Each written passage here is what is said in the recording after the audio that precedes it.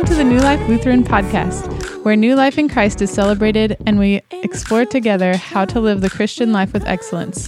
Thanks for listening today. You can find our podcast at nllutheranpodcast.com. You can subscribe on Podbeam, Spotify, iTunes, and Google Play Music. If you have any questions for Pastor Erik or would like to suggest topics for our podcast, you can email Pastor Erik at erik.anderson@nllutheran.com.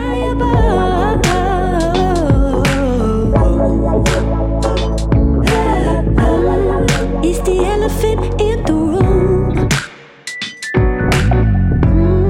Is the elephant in the room?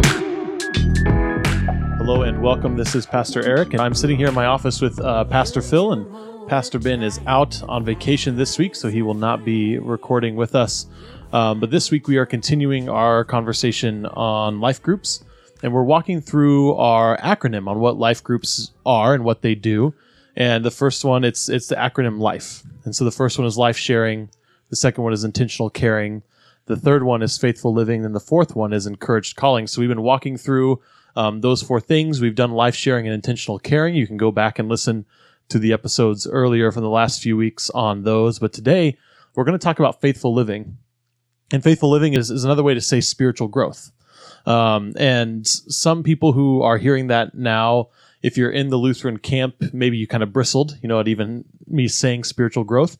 And so, Pastor Phil, to get us started, why can you just give us your opinion? What is the popular American Christian way of talking about spiritual growth? What's the Lutheran conversation, or what is the kind of the Lutheran opinion when it comes to that? And why might there be some tension for Lutherans when we talk about spiritual growth? Well, first of all, when you talk about spiritual growth, Lutherans immediately say, but we're not saved by our works. Mm-hmm. And that answer tends to exclude the notion of spiritual growth. And we miss out on a very important part of the Lutheran faith. Luther emphasized so much baptism as dying and rising with Christ, which is the central idea in growth, spiritual growth in Luther's thinking and in our confessions. The American approach to spiritual growth tends to be, the Lutheran criticism would be it errs on the side of a personal achievement, something I pull off, something I do by my own effort. The problem with that is that this one who was carrying out this effort to be more spiritual is essentially a sinner. And so the sinful self is taking charge of spiritual growth. And that's the thing that Luther addresses right at the very beginning, that this sinful self is what must die. Mm-hmm. And the self dies through acknowledging my sin, repentance, and then hearing the word of forgiveness. That is kind of the heart of Lutheran understanding of spiritual growth. That sinful self must die. There are three enemies: the devil, the world, and our sinful flesh. And the one that Luther really addressed, and that we're addressing here, the other two, the world and the devil, are real. They are real enemies. But the most difficult one to deal with is the sinful self. And if you ignore that and think you're going to achieve something spiritually or grow spiritually without taking into account my sinful self is at work here, it will corrupt everything. And that's got to be addressed at the very beginning of spiritual growth.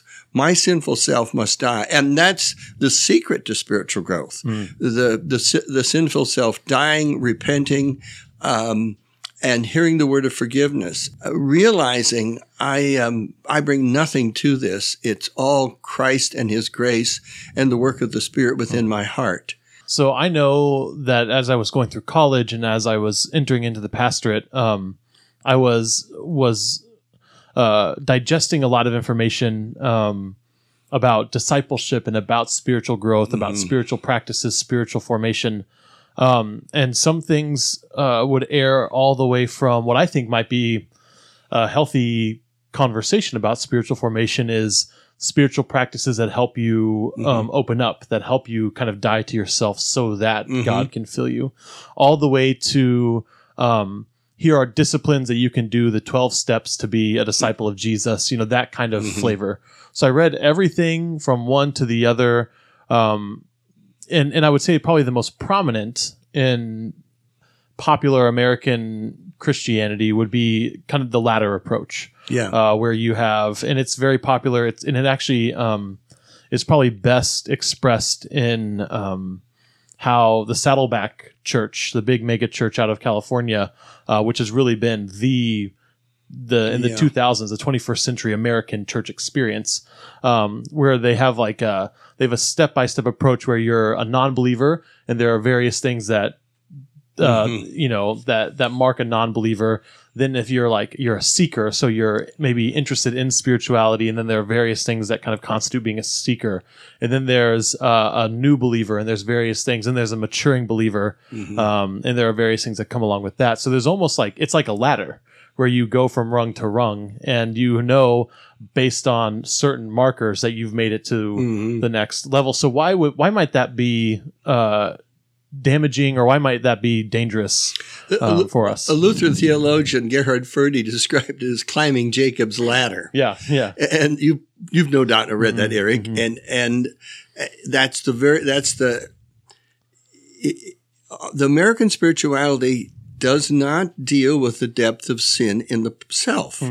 It does not deal with the reality of sin. And Luther was so very aware of that.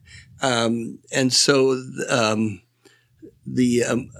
again, this self that's trying to grow spiritually is a sinful self. If you don't start there with that reality and stay focused on that self dying through repentance and acknowledging my sin, then you really can become misguided. And these efforts that I make to become spiritual become filled with my sinful self, my striving, and it's all messed up from the beginning, because that sinful self is the chief obstacle within me to spiritual growth.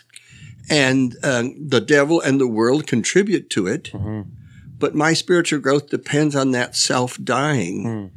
And American Protestantism, Mark Noll, who wrote History of America's God, said that two churches were very small denominations before the Revolution. And with the American Revolution came a whole new transformed way of Americans seeing themselves as politically free individuals. They were formerly under a sort of a European view that you're always subject to authority. And then with the American Revolution, it engendered a sense that I'm in charge of my own life and I can make my own decisions. Well, those two churches, Methodist and Baptist, picked up on that language, not inappropriately, but picked up on that language of making a decision and made that the keystone to transformation. And that when people make this decision for the Lord, and people responded to that call to make a decision because that my whole the whole freedom of the individual was celebrated in the American Revolution. And then they picked that theme, and then that became a key instrumentality for getting people to grow spiritually, making a decision for the Lord. The whole sinner's bench, where a person was struggling, Now, that's not unusual. I mean, St. Augustine, I'm reading St. Augustine's Confessions and listening to Augustine. He was struggling with his sinful self, the lust and stuff. And he grieved and cried and wept and struggled. And he told the Lord, I want to change, but not yet. And that, so that's not unusual. But behind that, you can fall into, if it's up to my decision, we forget that this self making the decision is the problem, and that self must die. And whatever spirituality I grow into will come through acknowledging the sin in myself and then being freed by the grace of Christ. I'm always amazed. Why does God love me? Why does he keep on loving me all the time, And that's the grace of God which sustains spiritual life. But I'm very leery of people trying to get their self too involved in the spiritual growth the Holy Spirit has to be at the center of it through dying and rising. I mean, the image of baptism is dying and rising with Christ. Yeah. And that's what he accomplished on the cross. He took our sinful self to death on the cross and raised a new self in his resurrection. That is the meaning of participating in, and that's the means of our spiritual growth. Wow. Okay. Well, I think that there's also, just to kind of add to, what you were saying specifically with the historical, how the birth of America and the birth of what we would call decision theology, which we've talked about before on the podcast, they do kind of flourish together. Yes. And I also think it has to do that there's a change with that first industrial revolution there in the later half of the 1700s. There were new doors opening up for people where for the first time, your life wasn't, you weren't going to be born and die in the same 4 square miles. And you were going, people were living longer, and there was a possibility of growing in wealth where before you were really, kind of stuck whatever social class, that you were a part of. And so I think for the first time, people were their lives were being opened up to greater possibilities, and then that created in us, and we see this in the founding fathers, is that there's this like ideal that we're going toward, and I just think of the phrase from the Declaration, a more perfect union, that it's like we are working toward a perfect utopia, and so that idea creeps into where that was never there before. All the way back to St. Augustine, when he talked about the city of God and the city of man. Yes. There are always these two cities that were kind of, at least for humans, were always going to be around until glory, right? So there was this the city of man can actually be reduced and the city of God can take over completely. There was never that conversation. It was always this two worlds at the same time. Right. And so I think that when Methodism and baptism really flourished was because they latched onto that idea too, that there was some ideal that once you became a Christian, then the goal was to get towards some ideal. And in Wesley, he just called it perfection. He called it Christian perfection. Right. That there's some ideal that you then labor and you work toward. And the way that you honored God was working hard toward that ideal. And I think that really captured it. And even conversations with, people who are from college friends that are from the kind of fundamental Baptist background. Right. That's still very much, that's the reason that the rise of the religious right had to do with that there's some perfect ideal. And so it's almost those things just kind of conflated, and that kind of political ideal that was starting in the late 1700s of a more perfect world was adopted then by these religious movements. And so you mentioned that for Lutherans, we just say almost offhand, that's dangerous because I'm going to strive. The very thing that makes me want to strive to be better is the very thing that makes me a sinner. Yes, and they're confusing of two views of progress. The horizontal level of progress, political, social, economic, versus the horizontal dimension, spiritual progress. The horizontal dimension of progress, it takes my effort, my commitment, my decision, hard work, all of that. And it's unusual that spiritual progress in the vertical dimension relationship with God is almost the opposite. It's the death of the self, not the strengthening. So when you conflate the two, and that was well put, that you gave a good historical perspective. It was very good. And you've conflated the two. You've conflated the kingdom of this earth with the kingdom of heaven, the two cities of St. Augustine. And, but the progress in the one on a horizontal level does require decision, commitment, organization, dedication, a will, and a purpose that's, I'm thinking of Ben Franklin and all his little mottos he taught himself about self-discipline and all this.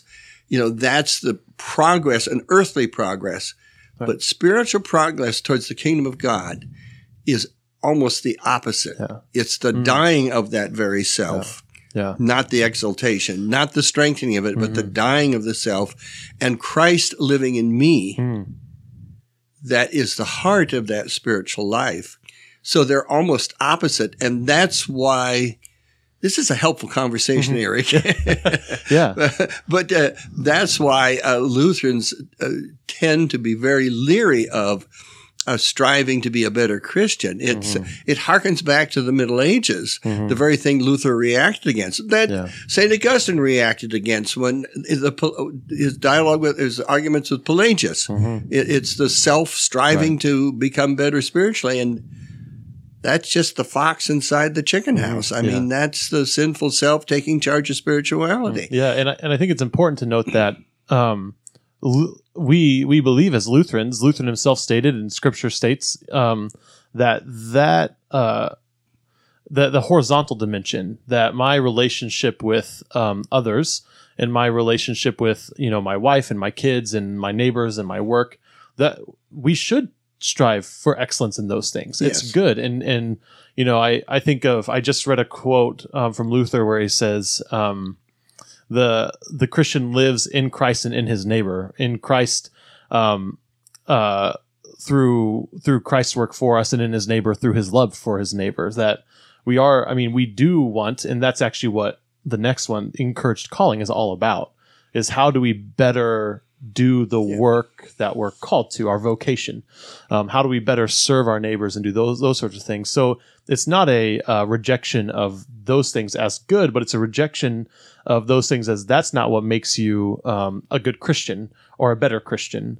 That's Christ does that for you. You are not saved by your works. There are two different views of progress. When you put that the way you did, that progressing towards a better life on earth, there are two different views of progress.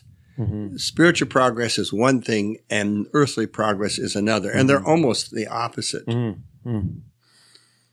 But and on the earthly progress, if the old sinful self is taking control, then it will also probably do harm in society, because that self will want to exalt itself or get its way or whatever. So the Christian progress of the dying of the self creates a person in society who is more giving, surrendering, caring, self-giving,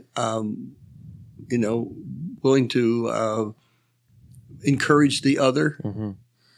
Yeah. So our by failing spiritually, which therefore we succeed because Christ is glorified, right? Christ's work is done in us. In our failure, we actually are able to love our neighbor better. Right. So talk to us about, and we'll dig more into that next week. So talk to us, maybe more specifically, what does this growth, if the only way up is down in the spiritual life, what does that look like day to day in the person's life?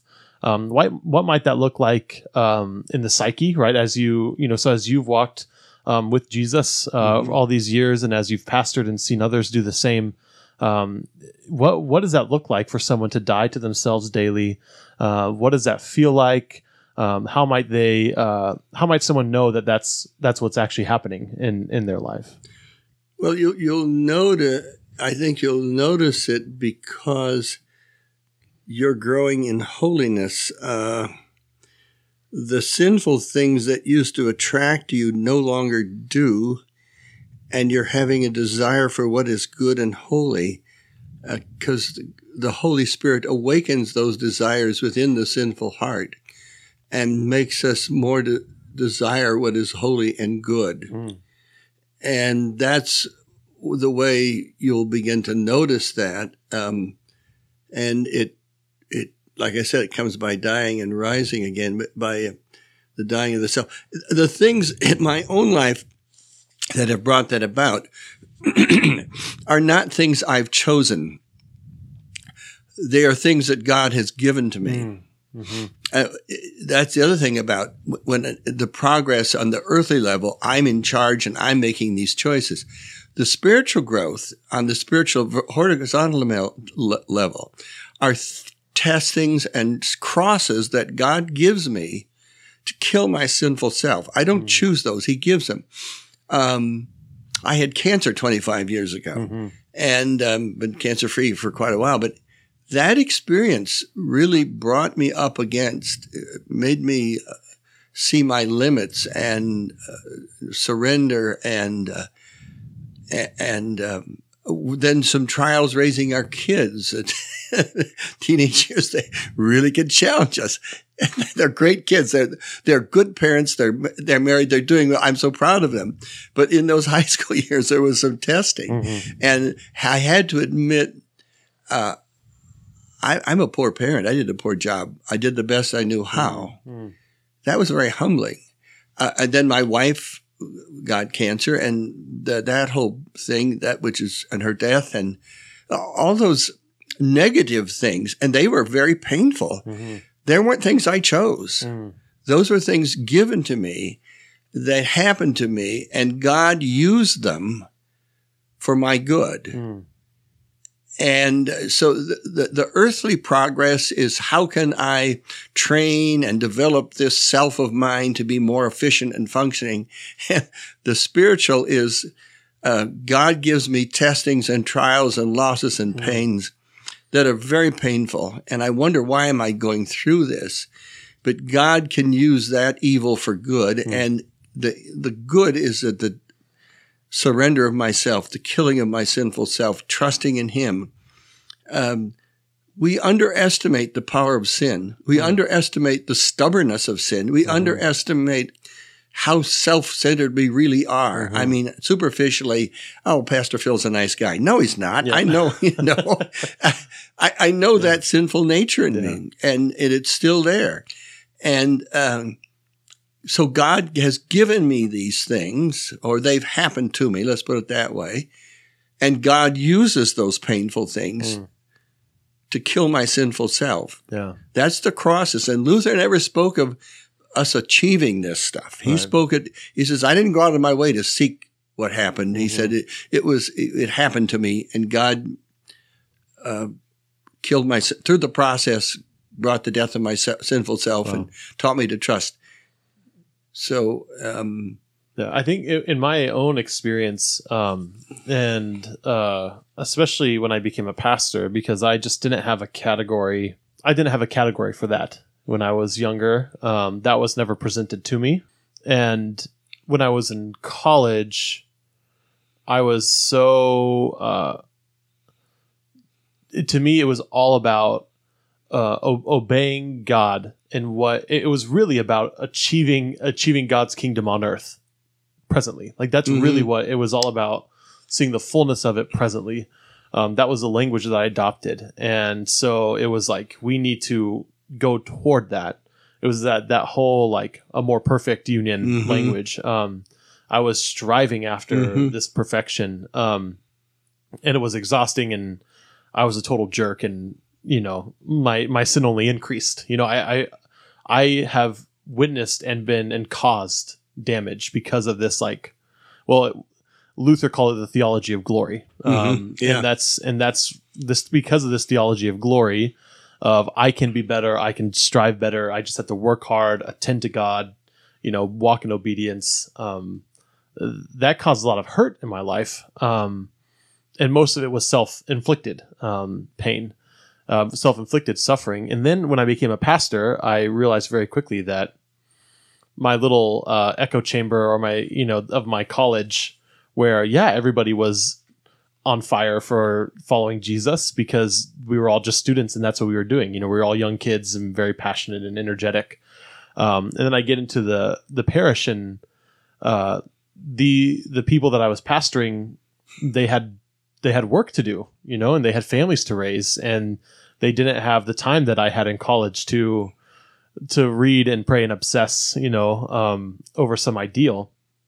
And I picked up a book by Eugene Peterson my first year as a pastor, and I then something clicked with him, and I just voraciously read. I've probably read everything that he's written, but maybe one or two books. And he gave me a better category, which ultimately is what led me to the Lutheran tradition. But how I started to communicate how to live the Christian life was the Christian life is one of paying attention. It's paying attention to what God is doing. So when something happens in your life, you don't ask, why would God let this happen to me? Why is this happening? You ask, what is God doing to me? Which is also the question that I ask when I'm reading the Bible. What is God doing to me in this passage? What is God doing to me in this occurrence, this event that's happening in my life, good or bad? What is God doing to me?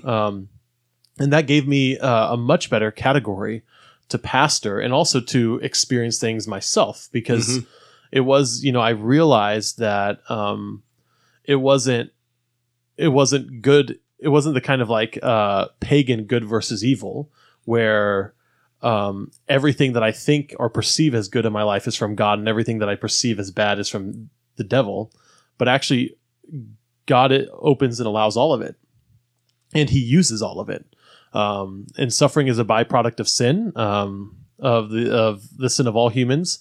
But God uses it, and it's actually through that suffering that God draws you closer to him, which is how Luther counseled people who are being persecuted or people who are suffering.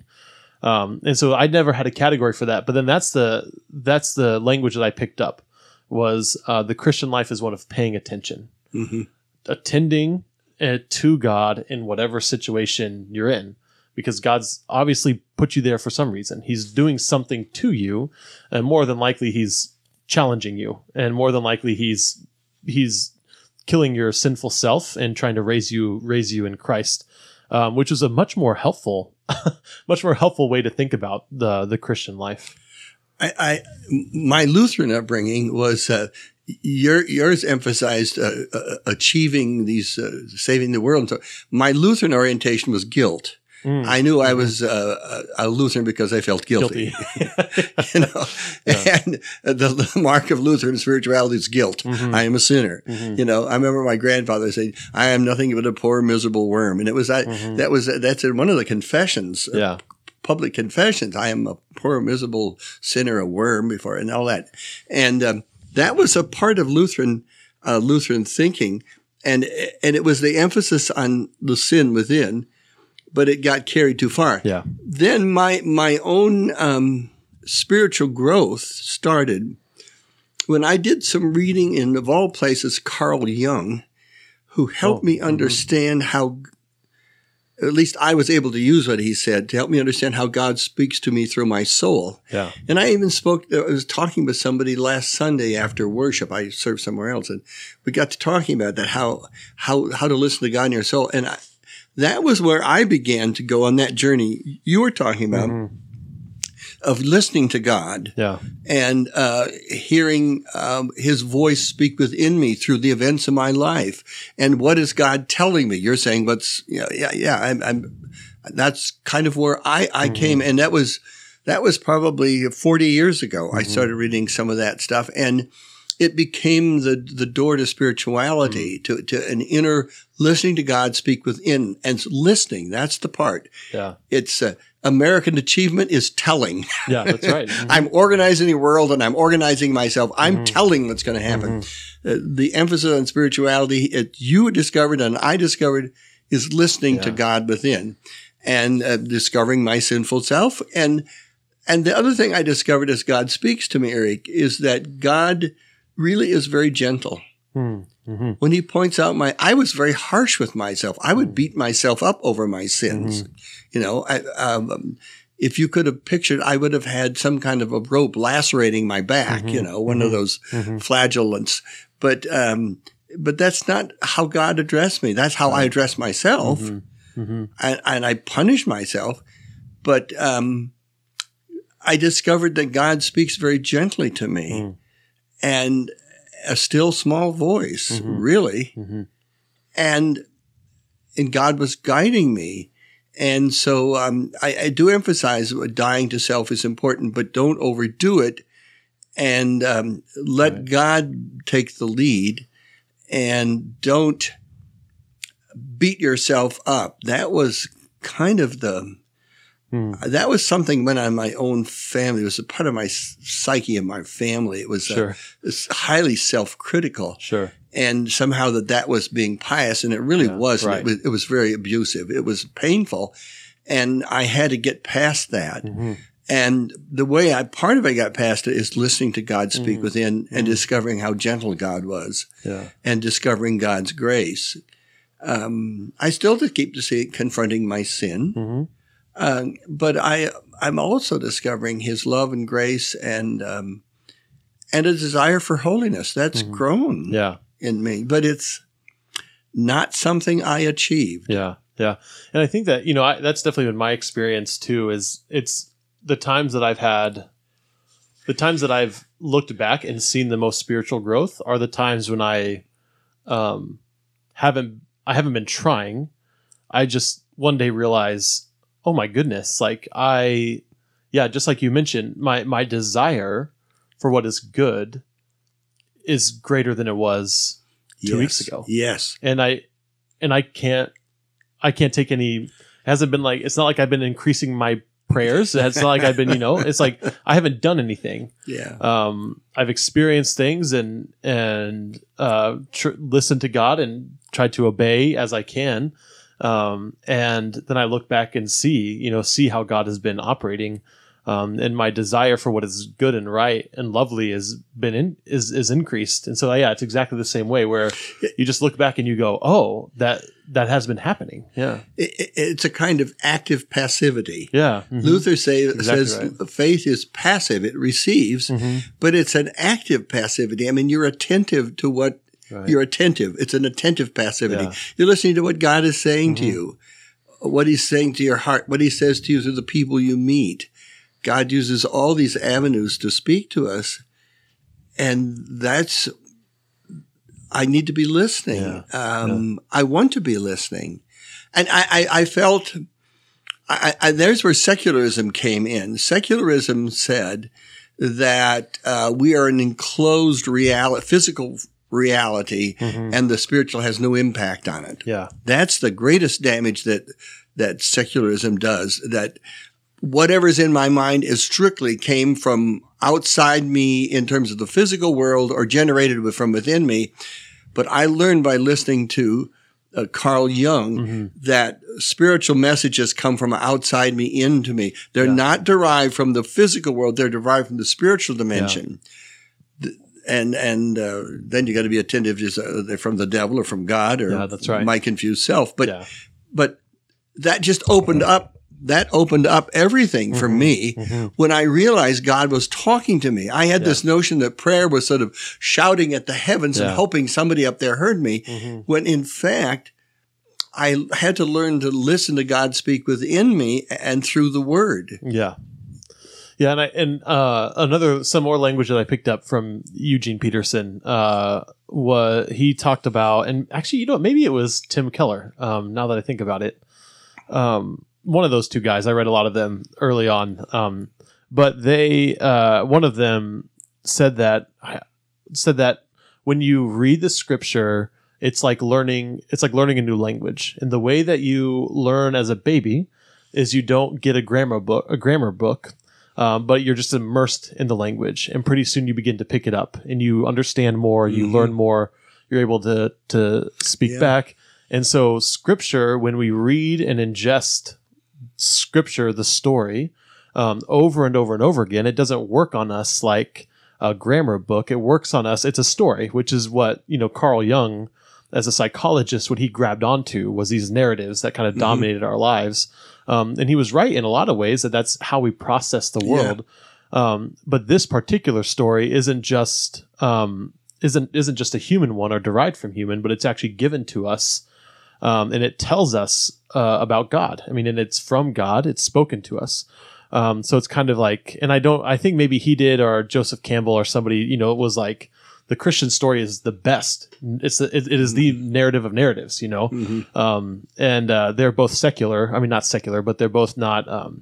We wouldn't call them Orthodox Christians. No, they're not. That's right. We wouldn't call them Orthodox Christians. But anyway, so as you ingest this story and read it and familiarize yourself with it, over time, you begin to say, oh, now I understand what God is saying to me in my day-to-day life because I've heard his voice.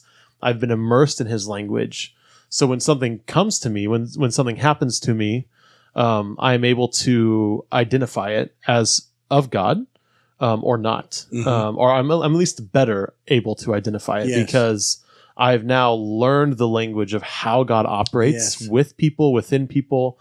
And that happens through the scriptures. That's actually one of the ways, not the only way, but that's one of the ways that scripture works in us. And so it's like learning a language as a child, is that you just have to, if you're not immersed in the story, then you don't know, you're ill-equipped. You can't understand God because he's speaking to you, but you just don't know his language yet.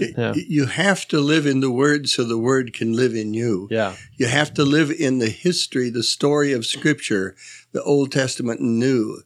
You have to live in that story so that story lives in you.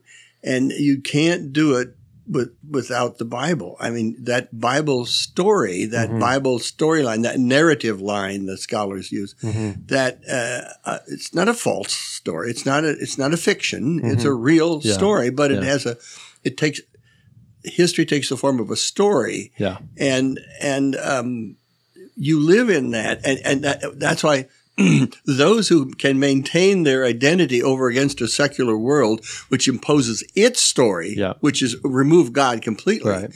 I think that the secular world is such a destructive story. It removes God from our lives and it empties our souls and it reduces us to things. It reduces us to the material world and then people spiritually impoverished, why the big drive for drugs? Why these irrational killings? It comes out of the emptiness of the soul. Right. Unless God is dwelling in there and giving life and love and grace and purpose, without that, we become a wild cannon. We become destructive and self-destructive. Yeah. And so the world story, the secular world story is very destructive. Yeah. It looks we like it at first because it gives me permission to do whatever I want. Right. The self is the center of everything. There's no right and wrong except what you decide it is. So I'm free to do what I want. Yeah. There's a dark underside to the secular story, which is nihilism, which is emptiness. Life has no purpose and no meaning. Yeah, I can celebrate and do what I want. And then I discover life is going nowhere, has no purpose. Yeah. And it's when people come to that point that we can tell them, oh, there is a purpose. Right. Yeah. And here he is. His name is Jesus. Yeah, that's right. And that story. And, but I'm so concerned about what I think is the strong point at our church is that our young people are learning how, or at least times there, being told how to fight back over against the secular world story. We didn't learn that. I didn't learn that growing up because the Christian story was almost the nation story. I mean, the community in which I grew up was very Christian and you couldn't believe knew the story. Yeah. And it was, you couldn't believe how the religion was in this public schools. It was just a part of life.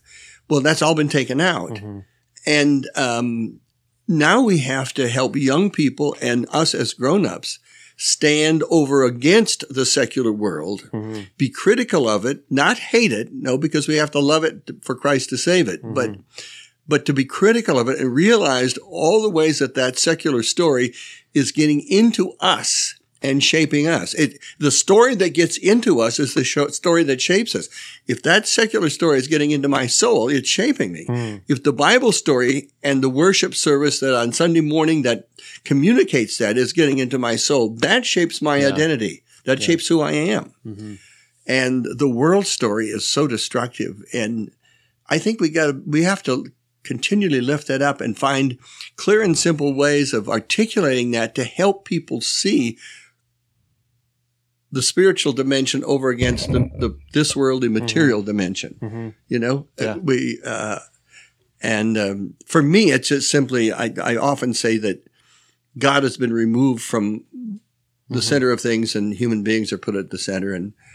and other things like that. So I think it's really important, which is why doing worship the way that we do in all three of our services is historically connected, and it's liturgical. We want to make sure that people are equipped to know that we want them to know the creeds, so they know what they believe. We want them to know the creed so they're equipped for when they hear sermons throughout the week, listening to podcasts, that kind of stuff. They know they can set it up against those things. We want them, we want to rehearse the story of Christ crucified. As Paul says, proclaim Christ crucified until he comes again.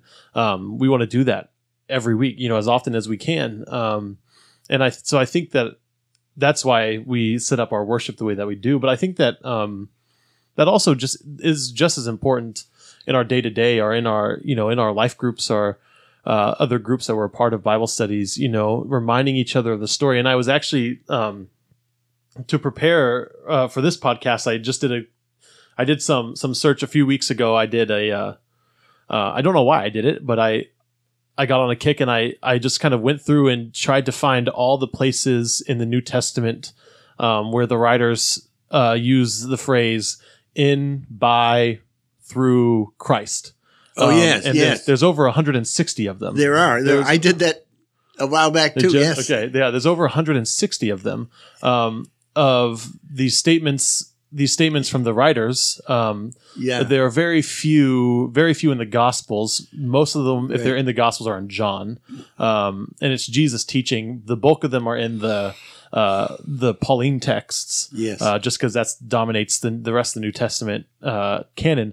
But 160 times it's in, by, through Christ, and verses. And I did the same thing with growth. Like I just did like concordance search for growth, grow, growing, all those kinds of language. And there's like less than 20. And there are only about 6 that are really about growth. Colossians 2:7 says, "Be rooted and built up in him." So that's kind of a growth language. Right. 1 Timothy 4, he's telling Timothy, he's talking about this kind of pursuit of excellence and holiness. Right. And he says, let others see your progress. So he talks about how Timothy as a leader is an exemplar. So let others see your progress. 2 Peter 2, Peter exhorts the church that you may grow up into your salvation. 2 Peter 3, grow in grace and knowledge. Hebrews 6:1, let us move forward into maturity is the language. So there's the maturity language. And then Ephesians 4, that you may build up each other until you all reach the unity of faith and knowledge of him and become mature. So those are like the 6 main passages that have to do with growth or development. Right. And so I just think it's striking. We were talking about the story and how stories are important.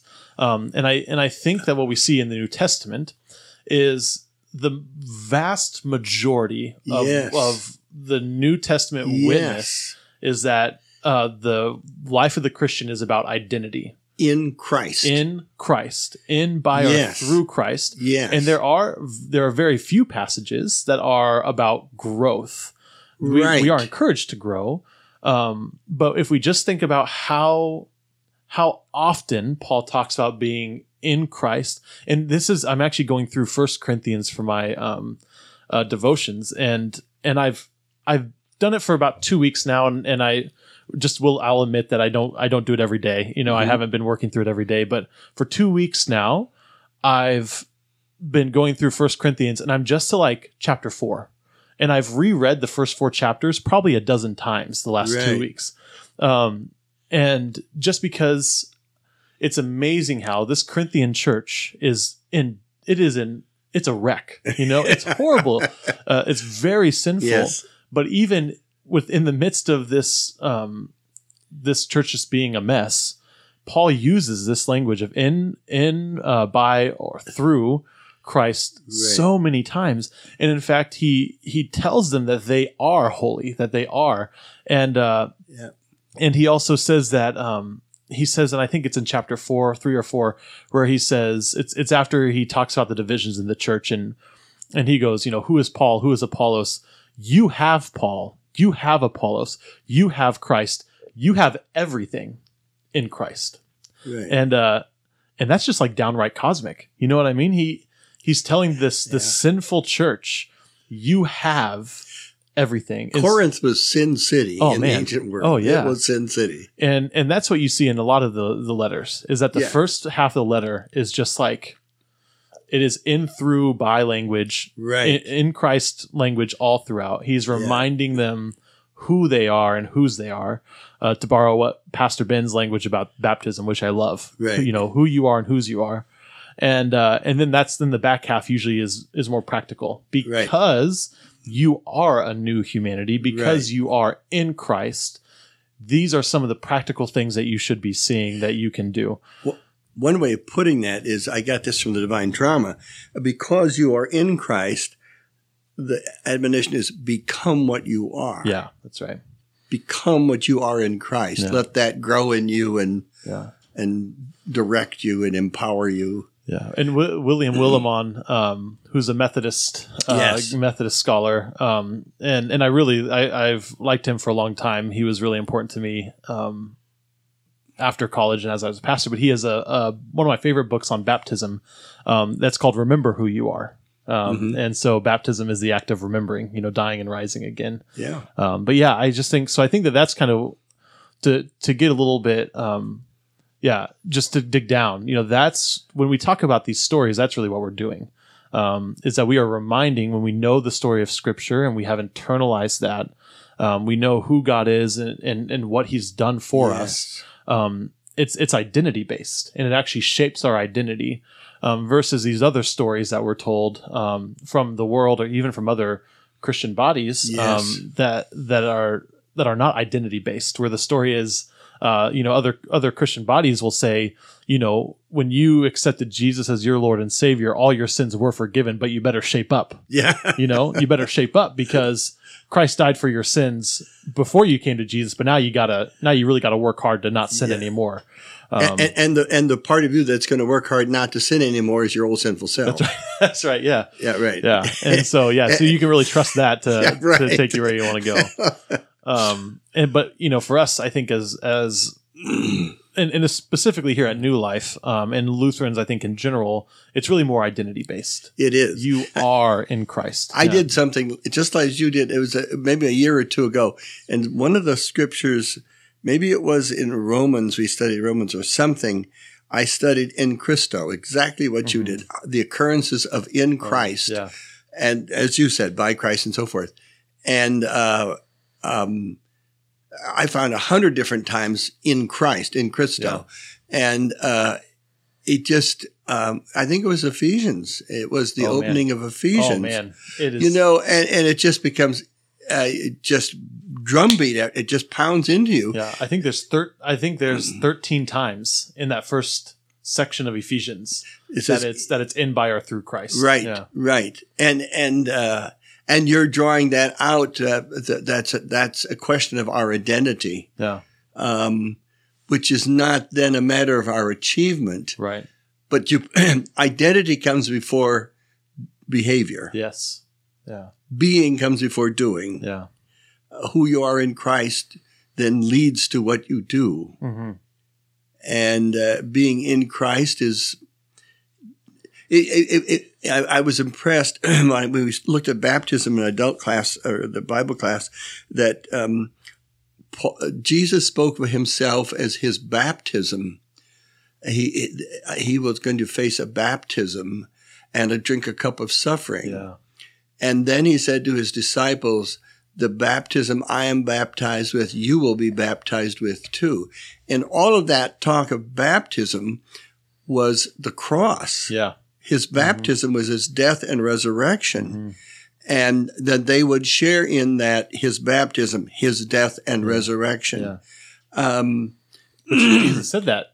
Who did he say that to? He said that to some of the disciples. He did He to said, the disciples. Surely you will be yeah. baptized with the baptism. It was James and John who wanted to share in the Lord's glory. And we want to sit you in glory when you come into your kingdom. He says, "Oh, you're going to share in my baptism, and you're going to share in the cup that I drink." And then think about James and John. James was the first Christian killed in the book of Acts. John did not die, but he went to the island Patmos and he suffered and he was totally transformed. And so that's what it means to be in Christ, and to be in him is to be in his death and resurrection. Yeah. So let's kind of go then, as we have been the last few weeks, and let's get practical. Okay. So in a small group experience, we call them life groups. How might we do as we are spurring one another on, as we are encouraging one another, life sharing with one another? How can we faithfully live with one another, and help each other live more faithfully in a small group? If it really is a cruciform life, if we really are, if we really do grow spiritually by going down, we go up by going down. What might that look like for a group who's studying together, learning together, praying together, living together? It's honesty. And now I don't think you have to share all your sins. I think sharing the sins that really trouble and bother you belong in confession, private confession with someone who will promise to keep confident what you're saying. I go to private confession maybe 3-4 times a year in a pastor's group that I'm part of. So I don't encourage that unless you totally trust the situation where you're going to be revealing some very painful, difficult things that might be embarrassing, that you keep that in a strictly confidential relationship. But sharing in the group honestly about the growth steps that God has led you on, and what you were and what you are now, or what you have been and what God is leading you to, that helps others. And then the other part would be listening to others as they articulate, we try to, we don't see clearly all the way ahead. We only see the next few steps. And so as I try to walk the next few steps, I try to articulate that in the group. And as the people I'm listening to are trying to sort things out, take their next few steps. Not some grand plan. It's just the next few steps. I listen to and offer whatever I can to encourage them. Whatever I've learned, share that. And if it's of help to them, good. If it's not, then that's okay. I guess that kind of honest sharing of how I took these few steps and here's what happened. And the honesty is the heart of it. Yeah, I think that's good. Just kind of digesting, working through what you're experiencing, good or bad, with others. And I think that with that, we can ask really good questions to help people pay attention. To what God is doing, which is really how I, when we do life group leader facilitator training on this topic of living faithfully, I plan on focusing mostly on how we ask questions, kind of the classic spiritual direction, Okay. So paying attention to God, right?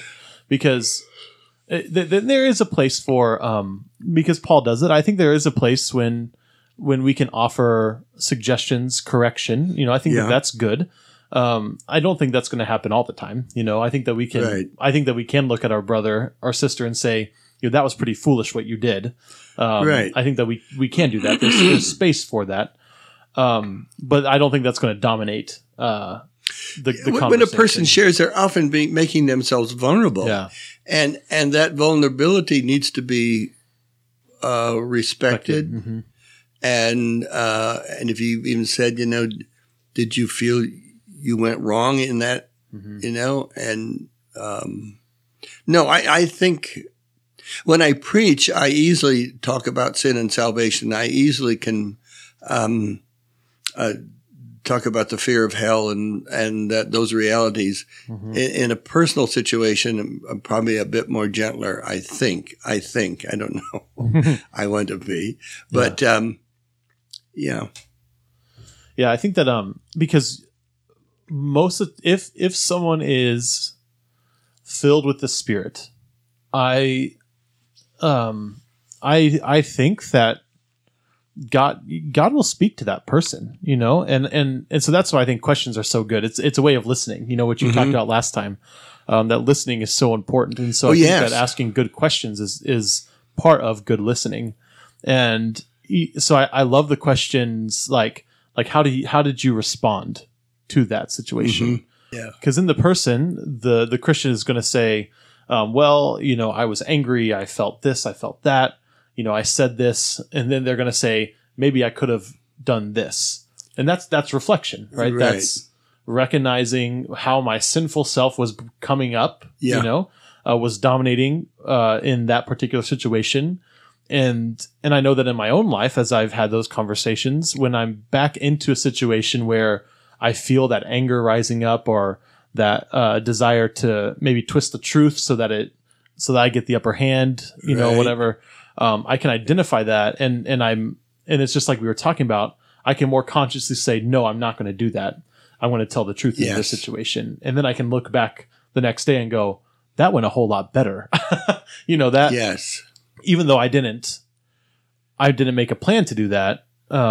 Just being self-aware helped me recognize where my sinful nature was going to try to work itself out, and trying to kill that, squash that in that moment, so that God could be glorified, so that then God could work through me for the better. So I think that those questions are good because it helps you reflect on the situation and how God was working in it, how my sinful nature was working. And I think that's really important. I think, I have these impulses within me and people don't, I let them be there, and then I do what I ought to do, which is what we do all the time. I mean, our sinful self, our minds have all kinds of angry, whatever, resentful, bitter, whatever kind of feelings that come up, and then I don't act on that. I do what Christ would call me to do, and when we do that, it generally turns out for the better, And through that action, God transforms us. Yeah, that's right. Because that's exactly dying and rising. Yes, I'm going to do what I don't want to do in this moment. I'm going to do what doesn't make sense, what I don't want to do, because that's what Christ is doing. Yeah, that's what Christ is doing in me. But I think that also another thing that we can do is, I think just boasting in the Lord, which is the primary way that I do pastoral care. Oh, really? If anybody explain that. Oh, if anybody's sick or dying, it's just I'm this is what Christ has done for you. This is what Scripture says about those who are in Christ. Right. And that's just rehearsing the story, So I think that part of faithful living is just helping each other and having those conversations, which I think is what Paul was saying in Colossians, keep your set your mind on things above, Right. I think that that's what that is just when we're together, reminding ourselves of who we are in Christ, boasting in Christ. And so that's, we had a parishioner who passed away this last week. Last week. And I saw her almost every day, the 4 or 5 days leading up to her death, or a week before leading up to her death. And every time I saw her, she didn't respond. She was having heart failure and all sorts of things going on. She didn't respond. She was comatose. And I just leaned over her, told her, who I was, and just started saying, this is what Christ has done for you. That is a really excellent insight, Erik. Because I have, in those situations, when I see people in those difficult situations, I become very cautious. How dare I say anything? How dare I, make but you're not boasting in yourself, and that you are boasting in the Lord. Yeah. And that is really a good insight. I mean, so I'm not talking about me and what I would do. I'm simply talking about Christ, who he is and what he's done and what he's done for you. Yeah.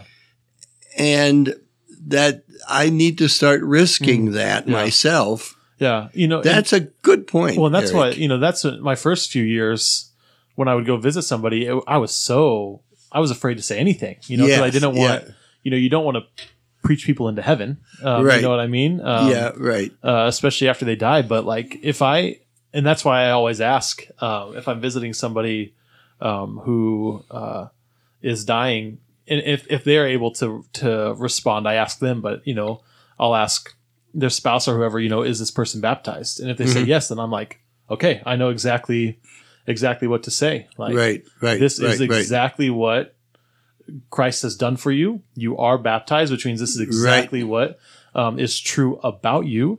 And you can That's your identity. That's your identity. Yes, you're boasting in your identity. You can receive those things. That is what Christ has done for you.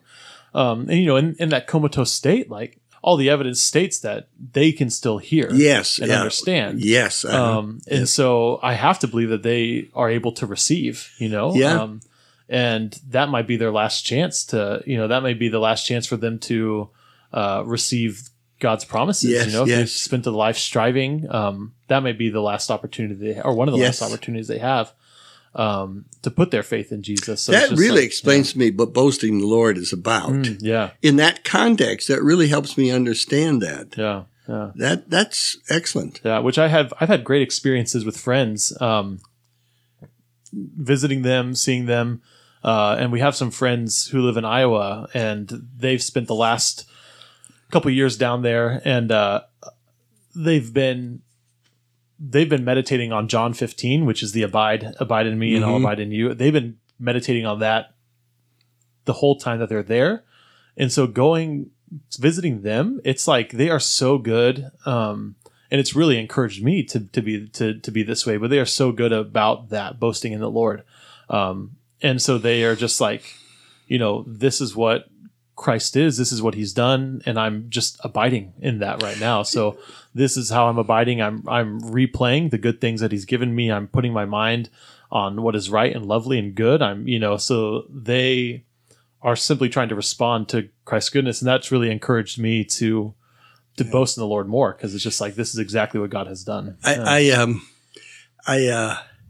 remember, when in those situations, I've been fearful. How can I assert anything? I do it well from the pulpit. Sure. Yeah. But there's several feet and some wood in between you and the congregation. Yeah, right. Well, yes. And on an individual basis, and I've gotten better with that. But it's like someone said, I'm modest about God, but confident of the human beings. And it's just the opposite. Yeah. We should need to be modest about what human beings do. And like you said, confident, boastful of what God is, what he does. And, cause I'm taking a risk in saying that. I cannot say God will do such and such for you. Right. This is going to turn out this particular way. Right. But you're saying, Erik, that God has done this for you in the past. This has been achieved for you. This has been given to you. This is yours through your baptism into Christ. Yeah. And to say that with confidence. Mm-hmm. Yeah. That's how I do pastoral care.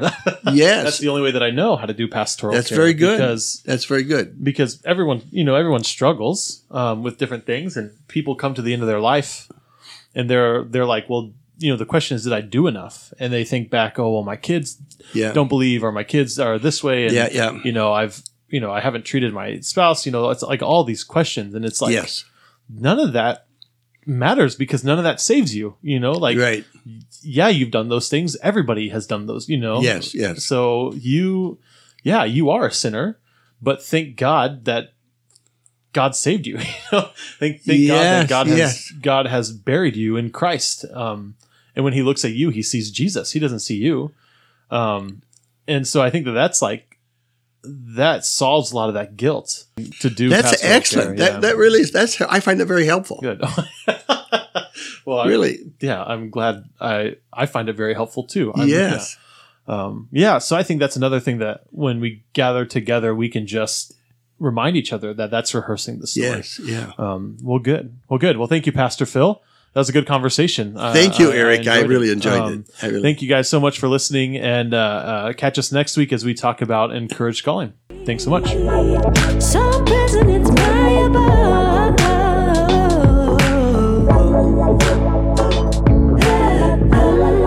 It's the elephant in the room. It's the elephant in the room.